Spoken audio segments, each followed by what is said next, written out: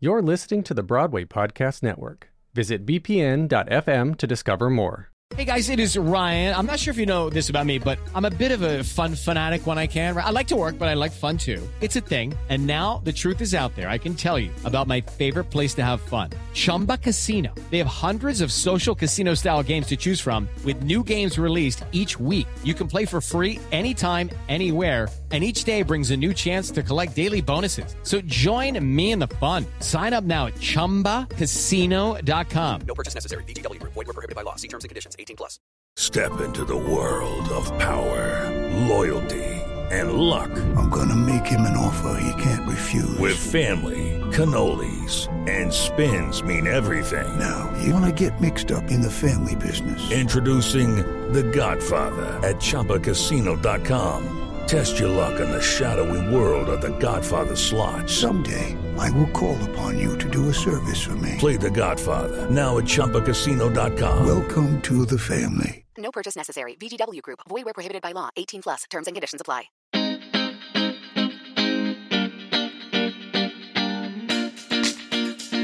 I think one of our biggest goals as sign language interpreters is opening the world not only to the deaf but to the hearing and allowing people those experiences that they otherwise wouldn't have had access to. Well, hello and welcome to Why I'll Never Make It, a podcast featuring insightful stories and conversation with fellow artists on the realities of a career in the entertainment industry. Now, I'm your host, Patrick Oliver Jones, and to find other episodes of Why I'll Never Make It, or to get in touch with me, you can go to the website, winmepodcast.com. Now, this podcast mainly focuses on the artist, the creative, the actor or composer or director, etc. But in today's episode, I'm turning the tables and focusing on the audience, specifically those who are deaf and hard of hearing. Their access to what we do on stage is often limited, and oftentimes they can't make it to the theater because there's no way provided for them to understand what is happening. That's where sign language interpreters come in and provide access for this underserved community of theater goers. Because you see, there are more than 130 recognized sign languages worldwide, and American Sign Language is the fourth most common language in the United States. So that's why it's so important that we give sign language a voice in theater. Mairead McSweeney, director of the Deafness, Cognition and Language Research Center at the University College London, explains the similarities and differences between signed and verbal communication. She says, quote, "The first thing to understand is that signed languages are natural human languages. They evolve naturally wherever a group of deaf people need to communicate. Signed languages are fully capable of the same complexity as spoken languages, but signed and spoken languages are complex linguistic systems that simply differ in how they are expressed and perceived." Unquote. And it is these differences that make sign language for theater so specialized and also so necessary. But the history of ASL interpreted shows is actually fairly young. It was not until the early 1980s that the Mark Taper Forum in Los Angeles would offer the first regularly scheduled ASL interpreted performances of theater in the nation. Now, this was spurred by the forum's success with the play Children of a Lesser God in 1979, which went on to be produced on Broadway and won the Tony Award for Best Play. In fact, Children of a Lesser God had a Broadway revival a couple of years ago, and I was so grateful to have one of the actors from that play, John McGinty, on the podcast. During our conversation, he was very open about being a deaf actor and what that means to him. I don't let my deafness limit me. I think as a person who happens to be deaf, I think my job is not only to self-advocate, but to advocate for the younger generation of deaf people who are up and coming, because I don't want them to go through the same struggles and frustrations that I've had to, because it's a waste of time. So I think it's our collective job as a community to keep making progress and keep moving things forward. We then talked about the themes and messages in Children of a Lesser God and how that applies to the deaf community, but also to sign language interpretation. For example, schools for the deaf today. Oftentimes, hearing teachers who don't know sign language are still teaching in those institutions, and it's an impediment to their education and their language acquisition. So I think that's a theme in Children of a Lesser God. My character was fighting for deaf students to have equal rights to education, have deaf people teaching deaf children, because it makes a big difference. And it's still relevant today. Sometimes in situations with interpreters, where interpreters are required for access, even still today, we get people who push back and say, oh, well, we don't need an interpreter, we don't have to provide an interpreter because whatever. It's a right. It's my right. As I was putting together this episode, I contacted John again and asked him about the importance of ASL interpreted shows. He told me, quote, "It is imperative to show that audiences prefer the personal aspect that a great, certified language interpreter can bring to a theater performance. It helps build a family and a sense of belonging in the audience for those who happen to be deaf and hard of hearing. Also, once the audience sees that the show is interpreted, they will be able to leave and say, 'Hey, I saw a show that was interpreted.' This will at least build a foundation and awareness of the deaf and hard of hearing community in the future." Unquote. For more information about John McGinty and our conversation together, look in the show notes for a link to that episode. As it turns out, John actually got his start in theater at the Deaf West Theater Company in Los Angeles. Their artistic director, David Kurz, replied back to an email I sent him and told me, quote, "Our performances are also attended by people who have never met a deaf person, and it is my belief that placing deaf and hearing people together for 2 hours in a dark theater creates a unifying effect like no other." Unquote. Recently, one of our Footloose shows here on Norwegian Cruise Lines was ASL interpreted by 2 women who traveled to many different events and venues to provide sign language interpretation. Hi, I'm Heidi Johnson. And I'm Mia Engel. I will say, in all my years aboard ships, I've never seen ASL done for any show. So it was a real honor to be a part of that night's presentation, and it was an even bigger pleasure to sit down with these 2 interpreters and talk about the important work that they do. All right, ladies, thank you so much for coming on to the podcast. It's really a thrill to have you both here. And I just want to start off, I think, with a question that all of us actors have, especially when we have sign language interpreters in front of us on stage. What is it that you rely most upon? Us actors getting the lines right, or are you just looking at the script to do it that way? I believe it's a bit of both, because we've looked at the script beforehand, so we know a little bit about what's in the script. But during the production, I rely a lot on your emotions, what you convey in the words themselves, and not just in the words on the page. I think it's a common misunderstanding that sign language is only word for word what spoken English is, but actually we're interpreting for meaning. And so to listen to the meaning that's going on and being said on stage, and then to recreate that meaning visually is what we're doing in real time. So what is it like to portray or take on the character of people on stage? Because there's only 2 of you, but there's 25 of us. So how does that work exactly?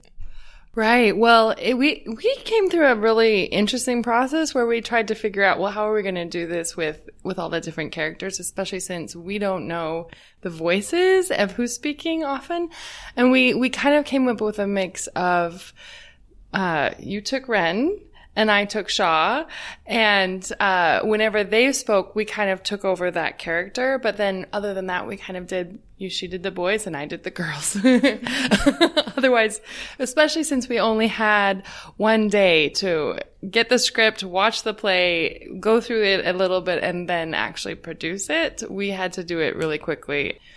I would also say that knowing the character's emotions and being able to take that on is really important, and then to understand what the ultimate goal of that person is, helps us to be able to then turn around and give it out. So sometimes, like specifically with Ren, the body language that I would use would be different than if I were to be a different character. And so to be able to portray that while I'm delivering the lines that are being said also helps for a deaf person to be able to visually see that representation in a different way.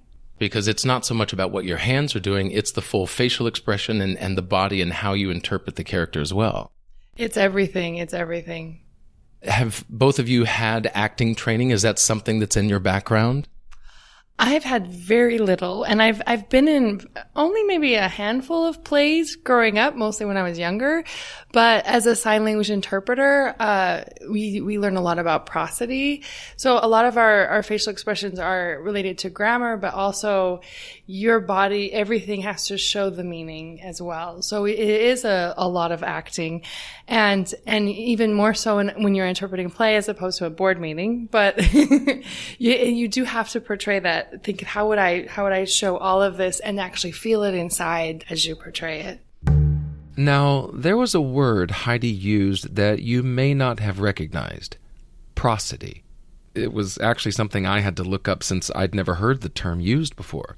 But prosody is basically defined as the rhythmic structure, intonation, and stress in spoken and signed languages. And it plays an essential role in the production and perception of every utterance that we make. So a lack of prosody makes it difficult to know a speaker's intent or emotion. And in sign language, this is particularly important because even though an audience may understand the words an actor is saying, without prosody, they may not understand the actor's feelings or motivations. And so this is the double task of an ASL interpreter, to not only translate the words themselves, but actually take on the emotions and intentions of a character as well. We actually do become the characters, and not just for theater interpreting, but for all types of interpreting. When we are interpreting the message, it becomes, I said this, I did that, if the person speaking or signing is saying, I did those things. So we really embody, literally, the message that's going on. That was one thing that I noticed whenever I had John McGinty on the podcast, and the interpreter was very much look at John, ask all your questions directed to him, and don't look at me as the interpreter, look at John and carry on that conversation. So it was very important that he was, as you say, a conduit for John and not himself an interpreter, basically part of the conversation. Yeah, you actually become their voice, so you become them. So that's where that all comes through. Now, what would you say is the difference between sign language for theater? You'd mentioned it, about a board meeting, when you're in a corporate environment just doing a speaker as opposed to sign language for the theater for acting. What would you say is the biggest difference in how you interpret those?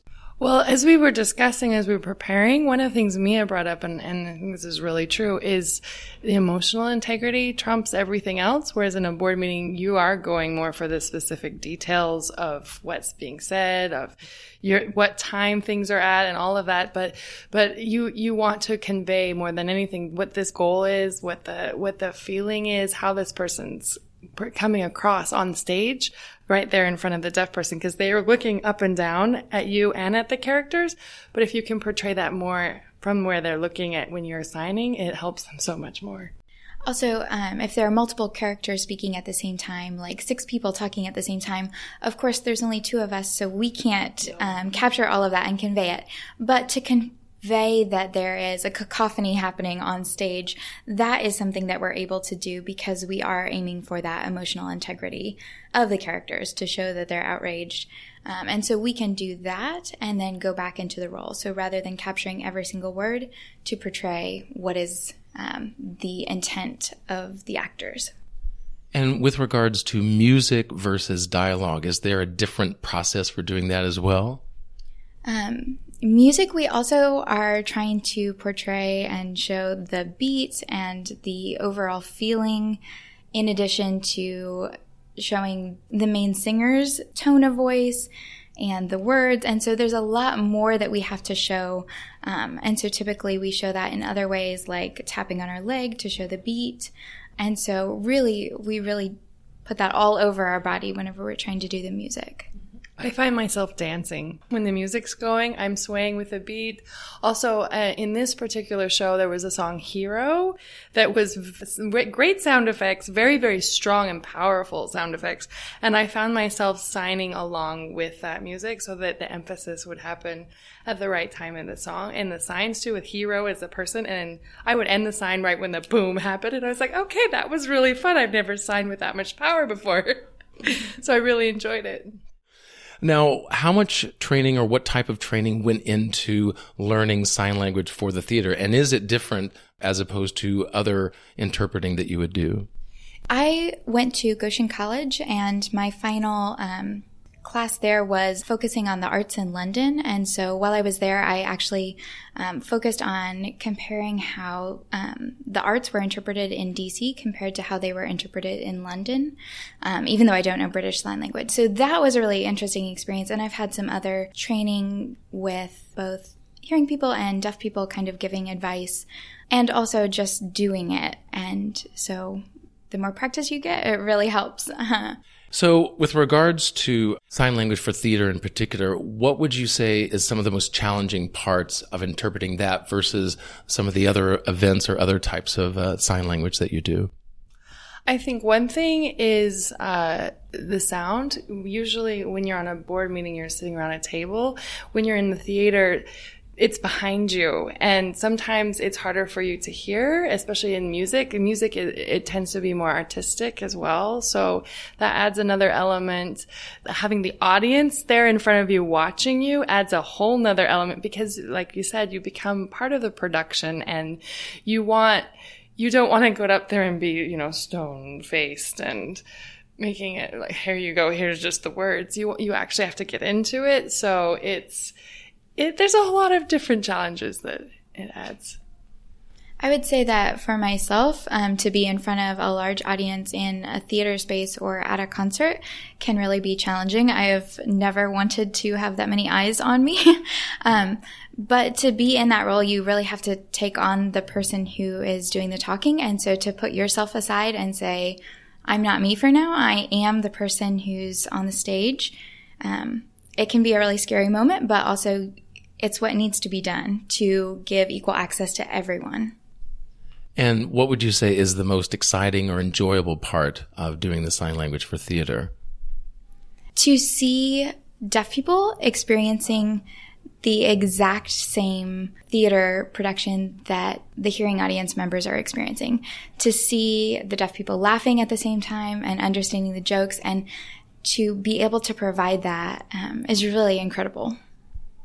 I think there's an added element that it puts to any production, and I have felt both from the deaf and from the hearing audience, there's a deep emotional connection and you can tell when the people are feeling that based on maybe something you signed, because a lot of people are watching you and they tell you that afterwards. I was watching you the whole time. I'm like, really, you should have been looking up at the stage.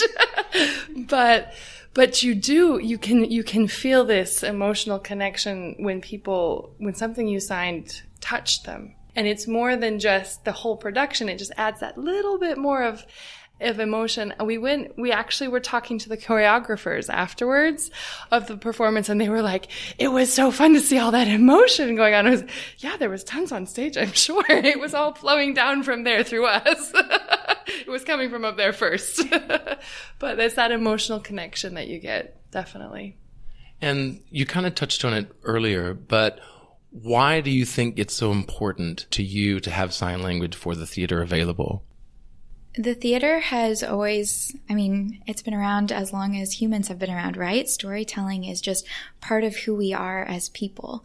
And so that is the same no matter if you're deaf or hearing. And deaf people ought to have the choice if they would like to experience theater and like to experience what's going on stage. They should have the opportunity to do that. I think one of our biggest goals as sign language interpreters is opening the world not only to the deaf but to the hearing, and allowing people those experiences that they otherwise wouldn't have had access to. It's a part of humanity. It just brings us all together in those moments of we all feel the same, we all are getting the same stories, and we bring what was from our backgrounds to those experiences. But if we didn't have access to the meaning of those things, we would be lost. We need that connection of humanity. And what are some personal experiences that either of you have had with regards to audience interaction from hearing or non-hearing audiences? Every once in a while, and usually I'm not watching the audience when I'm signing at all. It's very distracting to me. There was one woman in the audience we both noticed that teared up at a certain point, and seeing people react means a lot.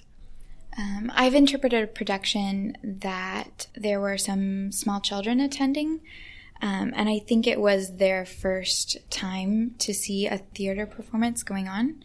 For them to experience that, and for me to see what was sparked in their eyes, and as they were retelling the stories to each other as they walked out, that was a really awesome moment for me. Now, a little bit more personal about both of you. What drew you to sign language, and what was it about it that made you say, you know what, this is what I want to do for a living? It is a really long story, but to make it really short, there was a little boy when I was a young girl who knocked on the door one day. He was peddling items, and I had answered the door and went to my mom. My mom came, and after she talked to him a little bit and closed the door, I asked, his voice was different. Why was his voice different? And she said, well, he can't hear like you and I can. And at that moment, I really did have this feeling that someday I'm going to be working with these people. And then I went to school, was taking a woods class, found out I could lose my fingers. And I'm like, I'm out of here. Found out my friends were in a sign language class, transferred over to that. But I just kept going at it through college as well, took it instead of math. And then as time just went on, I just found myself falling into this. I was actually going to be a vocal performance major. Every time auditions came around, I couldn't sing. I was so sick. I was like, this isn't meant to be. But it just flowed into it, and it's actually become a real passion for me. And like I said, in opening worlds for people, meeting people, working with people in a way that otherwise I wouldn't have been able to. When I was 12 years old, I met a 6-year-old little deaf boy. He was a deaf Amish little boy, and I was like, oh, this is fascinating. There was an interpreter present, and for about 2 weeks every day I would be like, hey, Mr. Interpreter, tell him this, tell him that. And finally after 2 weeks I was like, hold up, wait, I want to know how to do this. So the interpreter started to teach me, and eventually the deaf Amish boy's family, they were half deaf, half hearing, and so there was tons of language being used in the home. And eventually they welcomed me to come visit their home, which was a really big deal as an English person. That was the start of it. So by the time I was 14, I was like, wait, I can get paid to chat with deaf people all day long? This is it. I'm sign me up right now. Of course, it's not just chatting with deaf people all day long, but at the time I was sold. So eventually I went to college for it, and I think the element that keeps me intrigued, not only the human aspect of it, but also I love cultures and languages, and every day I get to play with how do I convey this meaning in a way that honors the spirit and the intent of what the person was saying. I'm curious about how much, whenever you interpret, how much individuality comes out. Like, does your individuality come out, or as you said, you just take upon whatever emotion, whatever that person is going through, and yourself, you as the interpreter, kind of gets lost in that?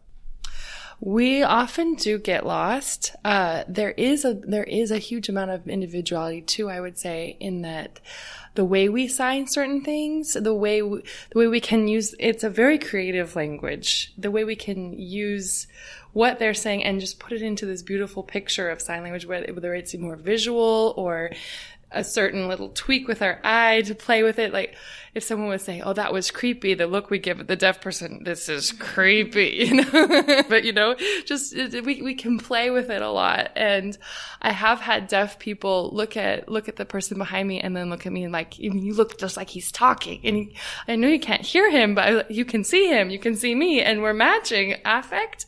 And that's a really positive moment. So it's a lot of acting, but it's a lot of personal creation in what we're doing too, which I enjoy. I would say it's similar to what an actor does. We all might have the same script that we're working from, but how we deliver what that line is going to be different. And we all have our own accent. We all have our own way of signing. But overall, the intent is that the message is still the same no matter who gives it.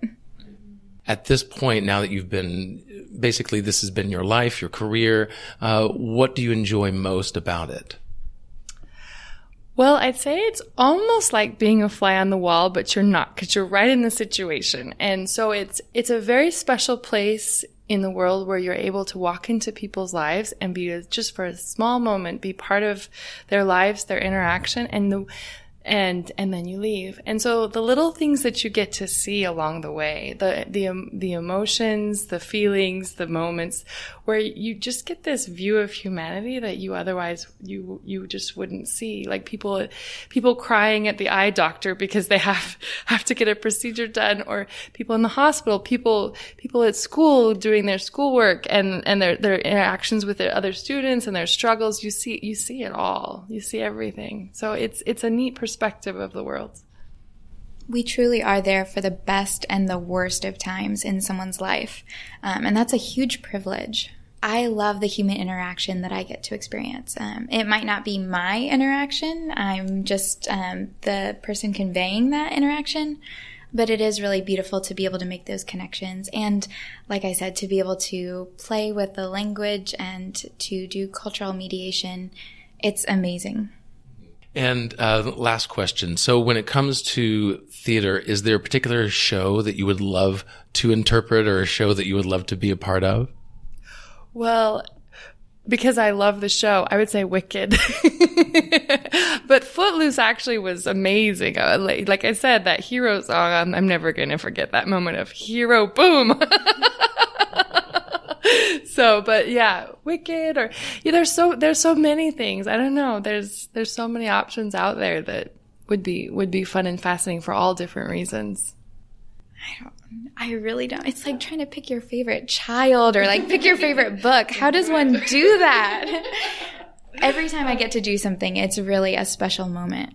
Yeah. And so do you prefer musicals over plays? I probably prefer to interpret concerts or musicals, but theater in itself is so amazing. And so anytime I get to do an incredible performance, it feels good at the end of the day. Again, thank you so much for shedding light on something that us as actors, we kind of see from afar off to the distance if you're on stage, but thank you for kind of opening our eyes to what this process is like. Thanks. Thank you so much.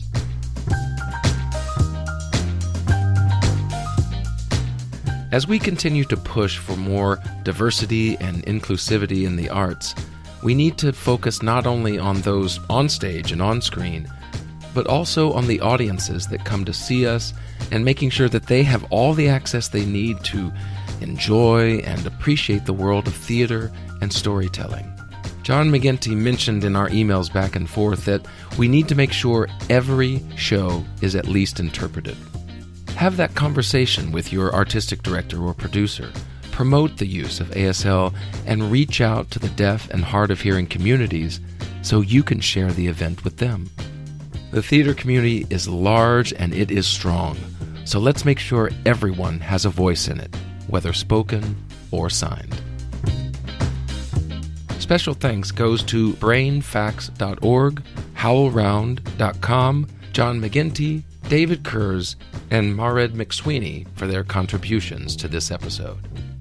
For more information on the people and topics discussed today, check out the show notes for web links and further details.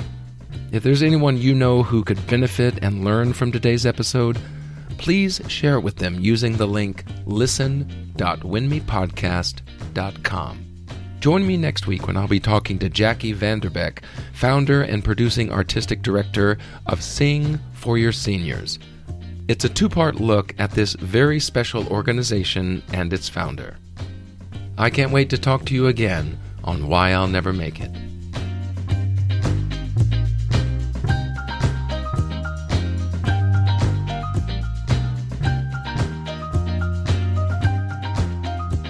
I do have one funny story to share that I thought of. There's public events we can talk about. There was a Smithsonian Folklife Festival that happens in DC every year, and one year it was a Pete Seeger concert.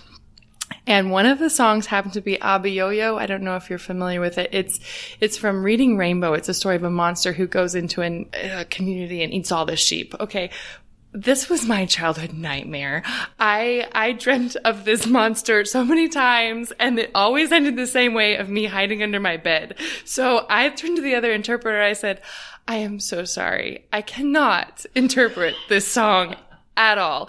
And she got up there. She did a wonderful job, but I just knew I couldn't let that song go through me. And I had to back off. And that we have to do that sometimes as interpreters, because like we said, it is a personal, you take it on yourself, and there is vicarious trauma that happens with interpreting. And I was like, that is one moment I am totally backing off. So sorry. That's very interesting. Yeah, I mean, like you said, I mean, you're still a person, and you're going to react to certain things, and maybe you can't interpret that because it would wreck you or it would scare you. It would wreck me. Even years later, I was like, I'm so sorry that no, can't do it.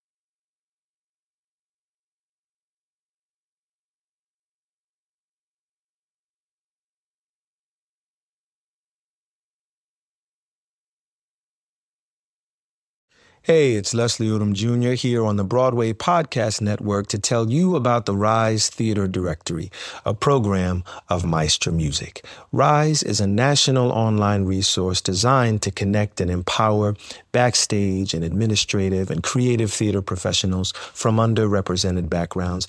If you work or aspire to work in the theater community, this can help you find your next project. And if you hire theater professionals, search the Rise Theater Directory to find your next team. Create your profile now and get more information by visiting risetheater.org. That's theater with an RISETHEATRE.org, because only together we rise. Hey, Drew Scott here, and I'm Jonathan Scott, reminding you that life's better with a home policy from American Family Insurance. They can help you get just the right protection at just the right price and help you save when you bundle home and auto. Kind of like Goldilocks and the Three Bears. It'll be just right for you. We love a custom build. American Family Insurance. Insure carefully, dream fearlessly. Get a quote and find an agent at amfam.com. Products not available in every state. Visit amfam.com to learn how discounts may apply to you. American Family Mutual Insurance Company, SI, and its operating company, 6000 American Parkway, Madison, Wisconsin.